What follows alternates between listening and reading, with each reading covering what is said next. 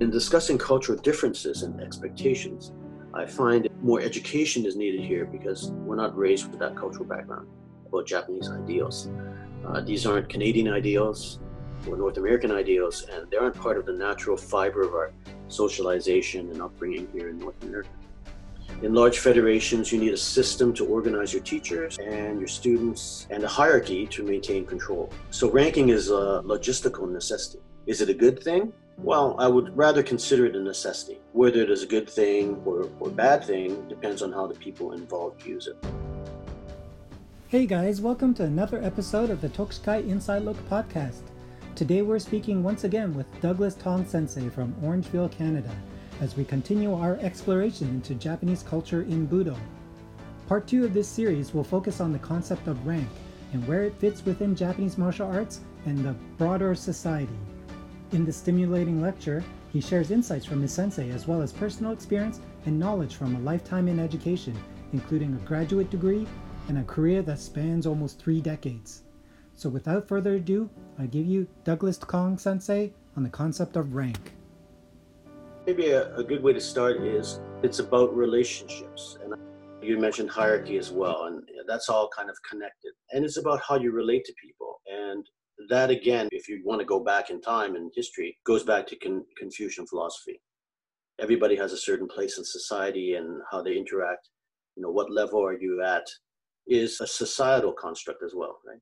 But first off, let's get to your question, which was about rank.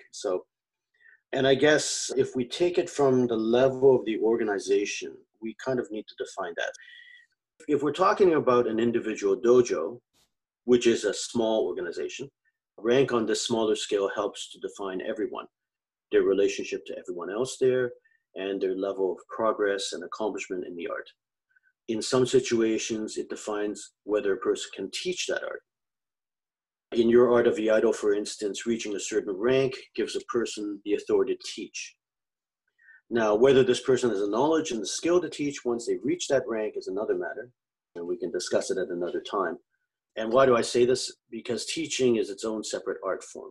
You may have all the knowledge in the world, but not be able to teach it. And I've heard this, especially when I was at university, and you had some professors who knew the subject matter really well, but could not teach it at all. And that's because teaching is the art of reaching students, not just transmitting content, right? Anyways, to get back to the topic, if we're talking about a larger organization, like an association or a federation, these kinds of large bodies need a ranking structure to keep track of everyone, because there's just too many people. It's an operational necessity. In large federations, you need a system to organize your teachers and your students and a hierarchy to maintain control. So ranking is a logistical necessity. In this situation, rank then becomes very important. For this large kind of organization to continue to survive, it needs a system to promote people, particularly into the teaching ranks, so that they can teach the people coming in, like a big machine. This perpetuates the system. So people will leave the system, naturally to pass on, some will drop out, and so on, and new people will come into the system. So someone needs to educate the new people coming in. Is it a good thing? Well, I would rather consider it a necessity. Whether it is a good thing or bad thing depends on how the people involved use it. A ranking system also allows the breaking up of the curriculum into pieces or levels or sections to make the learning of the curriculum easier, breaking it down into digestible chunks that the students can handle. Because I guess an entire curriculum is just too overwhelming. There's just too many things in it. Like, I don't know how many katas there are in your art of Iaido. 80, 90? I have no idea. Yeah, there's a lot, right? And people just can't handle that kind of volume. So in this way, breaking it down, it makes it more easily digestible, I guess. Yeah. It also gives the students clearly defined goals to achieve and to strive for. It basically answers the question, what is the student supposed to be learning at a certain level? So in this way, it's a logical structure. Now, as regards to people, how does rank affect individual people? Well, On a positive note, it is a clearly defined system. You know exactly what you have to do to achieve the next rank. It gives the students a yardstick by which they can measure their own progress. So they know how they have done, how they are doing currently, and what they need to do to keep progressing. So it's like a measuring stick. The students feel a sense of accomplishment and can clearly see a roadmap for learning. Okay, so that keeps them motivated as well and engaged. So having a ranking system also necessitates that you have a testing structure in place. To get to the next rank, you need to undergo a test of some kind. And in big organizations, these tests take on a standardized nature so that each student does the same test, and this ensures consistency. Right? So here we see the necessity for a set of agreed upon standards for proficiency at a certain level in the art. On the surface, these kinds of standardized tests also give the impression that there is an objective measure. This, in theory, allows equal opportunity for all students for advancement without bias or favoritism. In theory, it sounds sensible and fair. A standardized test will look at your technical ability, whether you can perform what is required. It will also look at your knowledge of concepts and principles. These are things that can be quantified and measured objectively. So in theory, a student from Vancouver is just as able to pass the test as a student from Toronto or Montreal. So for many people, this is a good thing. It creates a level playing field. Now, that having been said, rank does also present a danger. The more rank that is involved, the more danger of people developing a sense of and becoming dominated by their ego and pride. This is not due to the system itself, but how the people involved use or abuse the system. Now, I don't want to focus on negative things, but I've heard that the rank system can sometimes bring with it a whole host of issues involving things like hierarchy, power politics, exclusion, ambition, ladder climbing, a clan mentality sometimes, and the formation of cliques, the evolution of a caste-like atmosphere, other things like backstabbing, and other typical kind of social issues we see in large organizations and corporations. So in this kind of scenario, it is not good for the individuals involved, nor is it good for the organization as a whole, as there is no cohesion or unity. Like any corporate organization, it can become very dysfunctional, and it can hurt the people who are involved. And this is when focus on the art comes to be forgotten. The people are too busy climbing the ladder, or all their energy is wasted on keeping track of everyone else and all the gossip and things like that. So in some cases, they view learning the art merely as an act of learning only what they need to in order to pass the test so that they can reach the next rank or level. But that is when the beauty of the art gets forgotten. It becomes purely a technical exercise. I suppose it is kind of like how some people approach post-secondary studies. You can approach it from a love of learning perspective, where you're interested in learning more about that field, or you can view it in more utilitarian ways as a means to an end, which is to get a job. They don't really care that much about the subject they are studying. They care only about what it can get them, which is namely a job, which equates to money and status.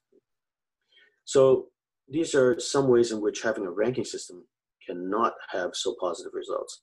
But it depends on the person, again, and the people involved. The ranking system itself is not at fault. It is just a system. It's how people view the system and interpret the system and use the system for their own purposes. Now, this reminds me of a story. My old master, Sugino Sensei, asked me one day if I wanted to test for my Shodan, which is the first degree black belt, right? I said I wasn't interested, politely, of course. I was young and idealistic, and maybe I should have, but I didn't really care for it, to tell you the truth. It wasn't important to me. And maybe I'm a little bit of a purist, and maybe I'm more old school than I would like to believe. What was important to me was learning all about the art. So chasing pieces of paper just didn't interest me. But in my old age now, I think maybe I should have. But I don't know, it still doesn't interest me that much. I've always believed that you can tell a guy's level of proficiency when you meet them and look them in the eye. In Kenjutsu, when you touch their sword, when you come sword to sword. At that moment, no piece of paper can hide that fact. In the ancient times, they studied to survive, to live for the next day. Anyway, I've since wondered what Sugino Sensei might have thought about my answer. Now, I'm sure that there are other foreign students who would have jumped at the chance to get a rank. I was again offered the opportunity to test for rank in 2008 by his son, but I declined. One of my old students who studied under me for a decade, he did test for rank and he passed easily. Now he's a third dan and he's working on his fourth. So I guess that is justification enough. And it kind of tells me everything I need to know about my abilities. And as for myself, I still have no rank in the art. And so I guess I'm still a beginner. This reminds me of another story. You've heard me mention Sugino Sensei. Well, for those who are not aware of who he is, he was a sword fight choreographer for director Akira Kurosawa's two most acclaimed films, Seven Samurai and Yojimbo. I'm sure that you've heard of those two movies. Kurosawa wanted the best sword masters to choreograph his movies, and Sugino Sensei was recommended to him. The other sword master recommended was Sasamori Junzo Sensei, the 16th soke of Onoha Itoryu. But he was tied up with another project at that time, so he couldn't do it. And coincidentally, I studied Onoha Itoryu under his son, Sasamori Takemi Sensei, who was the 17th soke. Anyways, Sugino Sensei was also the sword fight choreographer for director Hiroshi Inagaki's epic movie, Miyamoto Musashi, which is one of my favorites, and has been retitled the Samurai Trilogy in North America. And that movie won the Academy Award in 1955. It's a fantastic movie. As a matter of fact, Mifune Toshiro, the famous actor in all these legendary movies, was Sugino Sensei's student in Katori Shintoryu. Oh, so here's a story about Mifune Toshiro, just if you don't mind me taking an aside. One morning I was sleeping and I got a phone call. It was Pat. He said, "Tong, you have to get to the dojo right away." I said, "What?" Because I was half asleep and I was still, rubbing the sleep out of my eyes. "You have to come to the dojo. There's a famous person coming in an hour." And I said, "Who?" He said, "Mifune Toshiro." "Who's that?" I asked, because at that time I had no idea who this person was. "He's a famous actor." And I said, "Forget it. I'm going back to bed." "You don't want to miss this one." And it was my day off. The last thing I wanted to do was to go to the dojo in Kawasaki, which would take me almost 2 hours to get there. And it was raining. It's always raining in Japan. Nah, I'll pass. I'll come the next time he comes. Well, did I live to regret that? I missed a chance to meet him as he took time out of his busy schedule to come to the Sugino dojo to pay his respects to his old teacher. Pat and another student got their autographs and their pictures taken with this icon, this legendary actor. And, well, sadly, he passed away 4 years later in 1997. So I've kicked myself ever since for missing this opportunity, So what's a lesson to be learned here? You only have one chance sometimes in life, so don't miss it. So like my story, the opportunity may never come again. So, don't be lazy. Anyways. That is crazy. You could have met the man himself. Yeah. I could have met the man himself. Yeah. Oh my God. Yeah. So, and those guys, they still tease me to this day, showing off their pictures. Oh boy. I should have got up and went. Anyways. Okay. So back to the story. So there you have a few interesting tidbits of information. And here's a story actually that I wanted to tell you about Sugino Sensei and the issue of rank. So, and I wrote it on my website, so I'll kind of read it to you. So, okay, here it goes. One day in the summer of 1992, as Sunday morning class was ending, a group of the European students was getting undressed on the dojo floor. To give a little background, in the summer months in Japan at Sugino Dojo, there would be foreign visitors from other countries who would come to train for a special session and stay for like a month. So usually they were foreign teachers or senior students. They're all black belts, usually, pretty skilled and probably pretty highly recognized in their own countries for their achievements in martial arts. And some of them, yes, would come in with some airs and the attitude of being a big shot. They would live at the dojo and sleep at the dojo. On one occasion after Sunday classes, we were all preparing to go for lunch and a beer at the local little restaurant nearby. with Sugino Sensei. They were all taking their hakama off. When Sugino Sensei reappeared after taking his hakama off in an adjacent room, he still had his Aikido uniform on, like a white top, gi top, and white pants. And it was tied with a white belt, like a white karate belt. One of the European black belts, a teacher, I presume, asked Sugino Sensei, "Sensei, why do you wear a white belt?" He said it in a joking manner, like he was amused. It was translated through an interpreter. I suppose that the man thought that a famous swordmaster like Sugino Sensei deserved the right to wear a black belt, perhaps as a sign of his rank and status in the dojo. I guess maybe he thought that if anyone had the right to wear a black belt, which is a symbol of the highest achievement in martial arts, it would be the legendary Sugino Sensei, famed choreographer of Kurosawa's celebrated samurai classics, Yojimbo and Seven Samurai, and teacher to the famous actor Mifune Toshiro. Sugino Sensei smiled, nodded his head, pulled on his beard, which he usually did, thought about it, and replied kindly with a smile. He said, because I'm a beginner, because I'm still a beginner. I watched the reaction as the interpretation came in. There was stunned silence. From thenceforth, the effort and focus and attitude in subsequent practices at the dojo was of the highest level. So needless to say, I've never forgotten that episode. It really underlines what the true attitude and spirit of Japanese Budo should be. Here is an acclaimed Budo superstar, a 10th dan in Aikido, a master of Katori Shintoryu, a man sought out by director Akira Kurosawa because Kurosawa wanted the best swordmaster to choreograph his fight scenes, but also a master who understood intuitively what would work best on film, which is not easy because sometimes a lot of swordmasters, they have no understanding of film, so they don't know what works with angles and stuff like that. Anyways, a man who was a direct pupil of both Morihei Ueshiba, the founder of Aikido, and Jigoro Kano, the founder of Judo. And at almost 90 years old, studying for 70 years and teaching for 50 years, still thinking of himself as a beginner. Wow, there are no words to express how it made me feel. They say that great leaders lead by example. Well, I was glad, and I feel extremely blessed that I was fortunate enough to be there to see this great example of true Budo spirit, and actually one of life's special moments. So, that's an interesting story. True story. Yeah.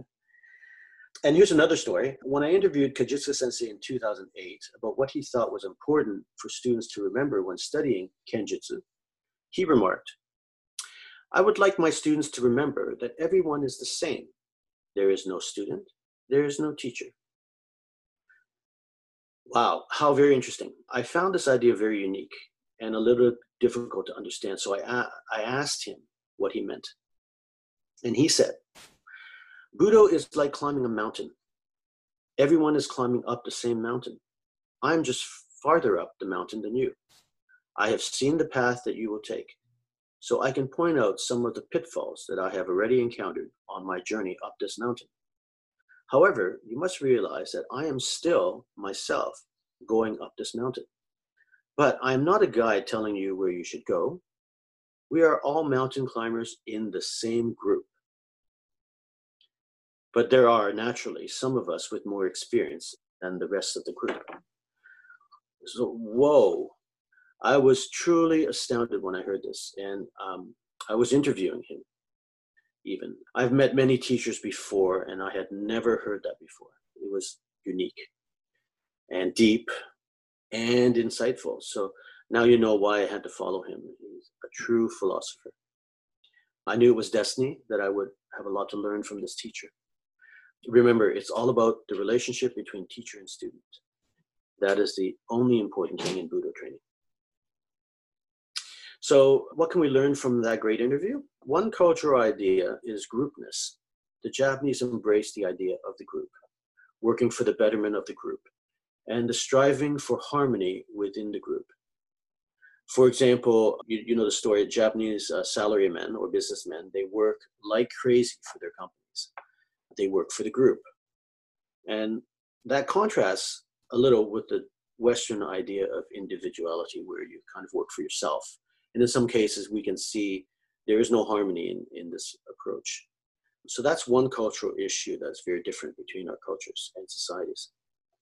Back to the question of rank. Rank can, in the minds of some people, put stress on individual accomplishments, which can lead to personal aggrandizement, like ego.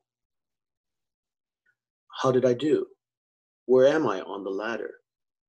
How do I get to the next rung? Well, it is what it is, and I see the need for it. But in some cases, this goal-driven obsession, if it's unchecked, can lead to other forms of negative behavior, such as an excessive focus on competition, which reveals itself in behaviors like, we say, keeping up with the Joneses. In other words, keeping up with your peers. So it's a form of competition. Competition deals with victory and defeat, like modern sports, which to the old school Budo people completely contradicts true Budo spirit, what they call Shinbu, which is based more on cooperation, and that's the idea of harmony, or wa in Japanese, than competition. And all this has to do with, what is the real purpose of Budo? Anyway, in my organization, we do not have ranks. We have study group leaders, but it is more of an administrative role and position. It's your turn to teach and pass it on, administer your group, and make sure it grows properly. So this mountain climbing idea, which I have adopted from Kajitsuka Sensei, focuses on having more experienced people guiding the less experienced people, which is basically, in not so many words, the old Japanese senpai kohai system. And of course, we all work together, so that's what we encourage. With rank can come an idea into some people's heads that they are better than others. This is the idea of competition again. I'm better than you, I have a higher rank than you. And from the lower ranks of these big organizations, I have heard from the lower ranks that some of them feel this way at the big seminars, because it is like a caste system. The higher ranks stay over here, the lower ranks stay over there, and never shall the two groups meet. So automatically there is a sense of division and exclusion. I realize from an administrative standpoint that this is perhaps necessary for efficiency because you have so many people, right? But in some cases, it is detrimental to a sense of group cohesion. So some lower level students may start thinking, well, I can't wait to get up there so I can start giving the orders, or I want to join that group because it looks so much more interesting. I want to be in that special group. So, and things like that. So I've seen it here in Canada. I've seen it also in Japan. And, let me take just an aside here to clear one thing up. And I hope our listeners will not take this the wrong way. I don't mean to paint all Westerners with one brush. Remember, it's case by case. We have some really great practitioners and some really great people here in the West. And we have some who are not so good. I'm speaking about character and personality. And I have seen some not so good people in Japan, and I've met some really great people there too. So please don't get the wrong idea about what I say. But in discussing cultural differences and expectations, I find more education is needed here because we're not raised with that cultural background about Japanese ideals.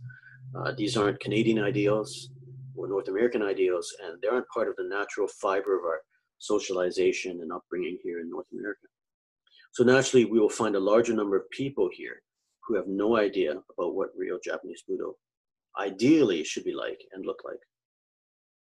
Anyways, here's another story that will illustrate that. It comes from a friend who is an instructor of Kendo from Japan. She was a 3-time consecutive undefeated champion of the Tri-County High School Kendo Championship in her region, which is the northern part of Akita Prefecture. She served as a captain of the Kendo team for many years, known in Japanese as Senpo. And I have to relate this story to you, her story, because it is a great story. And it really epitomizes this difference in culture and why culture is important in Budo training. So I'll just read the interview I had with her. So, question. Did you look into other Kendo dojos near where you live? Matsuhashi. Yes, I did. Well, I looked into one Kendo dojo, or one Kendo club near my house first. However, I did not like the impression I got from the instructors. Question. What happened, if you don't mind my asking? Matsuhashi. They were sort of looking down on me with an elegant attitude. That bothered me. But what bothered me much more is when they quickly changed their attitude toward me. As soon as I told them I am from Japan, I was trained in Japan, and I have a third dan from Japan. These 3 points changed their impression of me significantly. I could not believe this.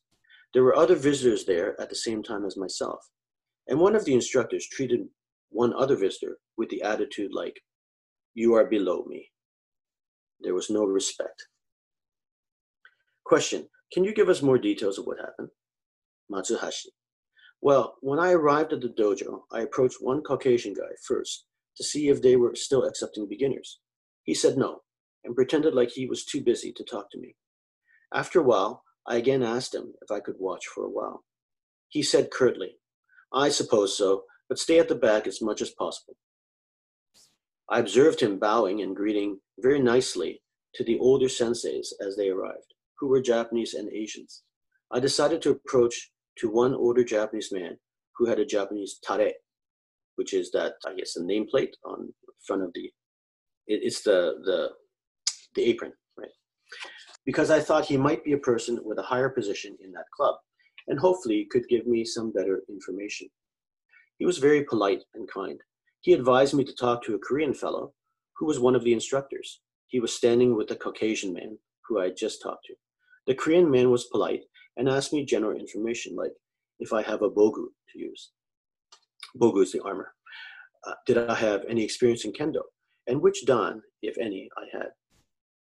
So through the conversation, they found out that I am originally from Japan, that I was trained in kendo in Japan, and that I passed Shodan Shiken in Japan. At this very moment, this Caucasian man said, "Oh, why didn't you say so?" I could not believe how much his attitude changed in a second.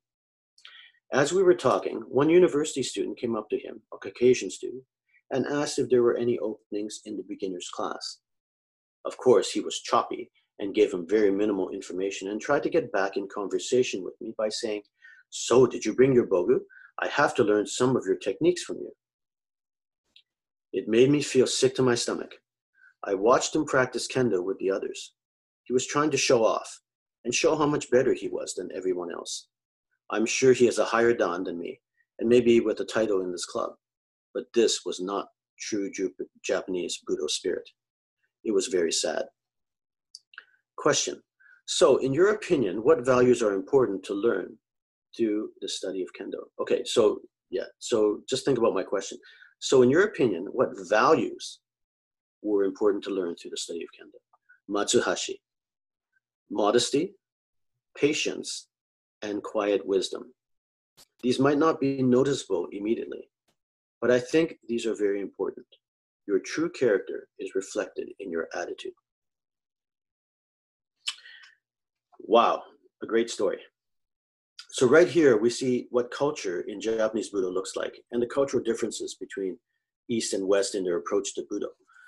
For some Westerners, it is about techniques because they do not have that cultural backdrop that is present in Japan. But when they leave the dojo, it's back to their Canadian or American life with its ideas of individuality, my rights, my right to free speech, my right to express myself, etc. I come first. Right?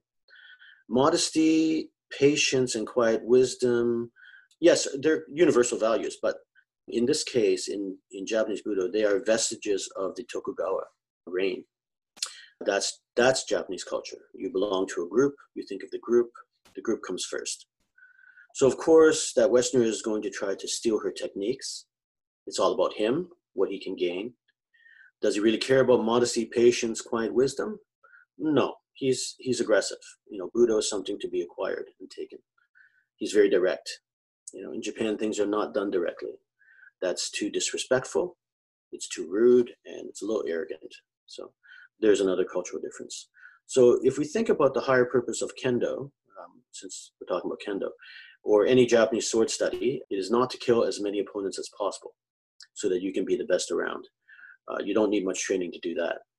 That's what this guy was trying to show off, how dominant he was. And that's arrogance. On the other hand, my master Kajitsuka sensei said that the higher purpose of sword study, the way of the sword, or ken no michi, or sometimes kendo, not kendo the fencing, but the principle of kendo, principle of the sword, was for old-time warriors the way to grow a soul. Indeed, Yagyu Sekishusai, the second headmaster of Shinkage, wrote a treatise in 1601 called Heiho Hyakushu, 100 Poems on the Art of War. In poem 91, he said, "The secret principle of Heiho is being gentle, kind, courteous, modest, and deferential." And this is from a guy who fought on the battlefields in the Warring States period, killed other soldiers and was almost killed himself. He was wounded by an arrow. His first son fought with him and became a cripple for life. Sekishusai was a war veteran, and I guess you could call him a tough guy. And isn't it interesting that what he thought was super important in life and in Budo is to be gentle, kind, courteous, modest, and deferential. Wow. So this is the idea of humility in Budo. Why do I harp on it so much? Because it is a key feature of the Japanese Budo mindset. And the Japanese Budo mindset comes from Zen. So for our practice of Japanese Budo, what aspects of Zen culture do we need to know? Since we're not Buddhists, or we don't practice Buddhism, or might not practice Buddhism. Well, Yagyu Koichi sensei said that we must let go of our ego. That is Zen too, so that's a good place to start. Your ego clouds your mind, he said. That is the basis of the idea of Kachijinken, the living sword or the life-giving sword. So in a fight, we must be able to see clearly. That requires an open mind. Remember, we talked about open mind, free from ego and preconceptions. Actually, this also applies to your Dan testing in Iaido. In high pressure situations, if you get fixated or obsessed, you will lose. Or I guess in your case, you'll screw up. But back to what I was saying, with an open mind, you can be creative and not constrained. You can be free to adapt, to flow with the moment. And for some people, this is scary. People become afraid. With freedom, there is no structure. My ego depends on having that structure there to bolster my sense of self-worth. That's why trying something new, going in a new direction, throwing everything away is so difficult for people. You need to be willing to step out that door. The Chinese philosopher Lao Tzu said, "The 1,000-mile journey begins with one step." And he is so right. So the first step, the leap of faith we talked about. So in all, Japanese martial arts is completely infused with Japanese culture. It is their heritage. Budo is an integral part of their tradition, their social customs and thinking. It's an important piece of their history and traditions. So yes, culture is in Budo. Bringing it back to martial arts style, a martial arts style is an expression of its founder's wishes, hopes, and ideas. The techniques are just a manifestation of those wishes and ideas. Kajisa Sensei said that through continued practice, hopefully, we can wrap ourselves in and come to understand the spirit, the mind, and the hopes of the founder. That is the culture of the style. And I guess I can understand that. Like, why do we study a martial art? I suppose we start initially in order to address a need, like needing greater self-confidence, to learn self-defense methods, to feel more secure, not to get beaten up, and things like that. But as I have gotten deeper and deeper in my study of these styles and arts, I have found increasingly that it is to understand the spirit, mind, and hopes of those founders. This is what I now find really fascinating. It's not so much the techniques anymore, it's the culture. I guess I have enough techniques. You know, you study long enough, you see a lot of techniques, and they are all pretty similar. So I hope from this entire talk that people will take away that Japanese Budo is very rich in its depths. It's not just techniques.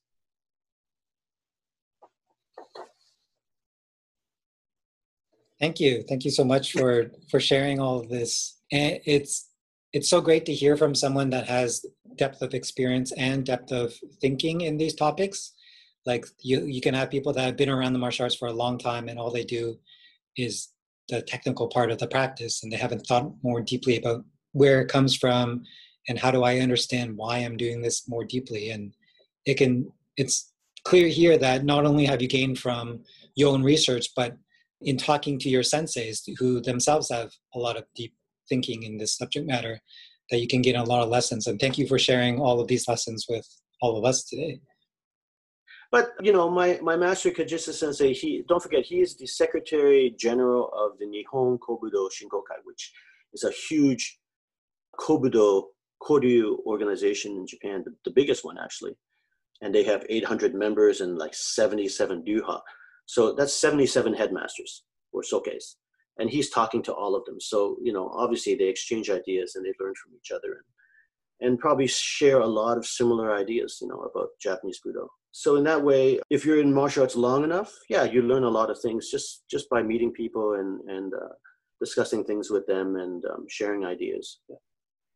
Yeah, what I feel like I've gained so much from these 3 interviews is that we all became attracted to the Japanese martial arts for one reason or another, and it has more to do, it's something beyond than just the technique itself, because we could learn fighting techniques from other origins as well.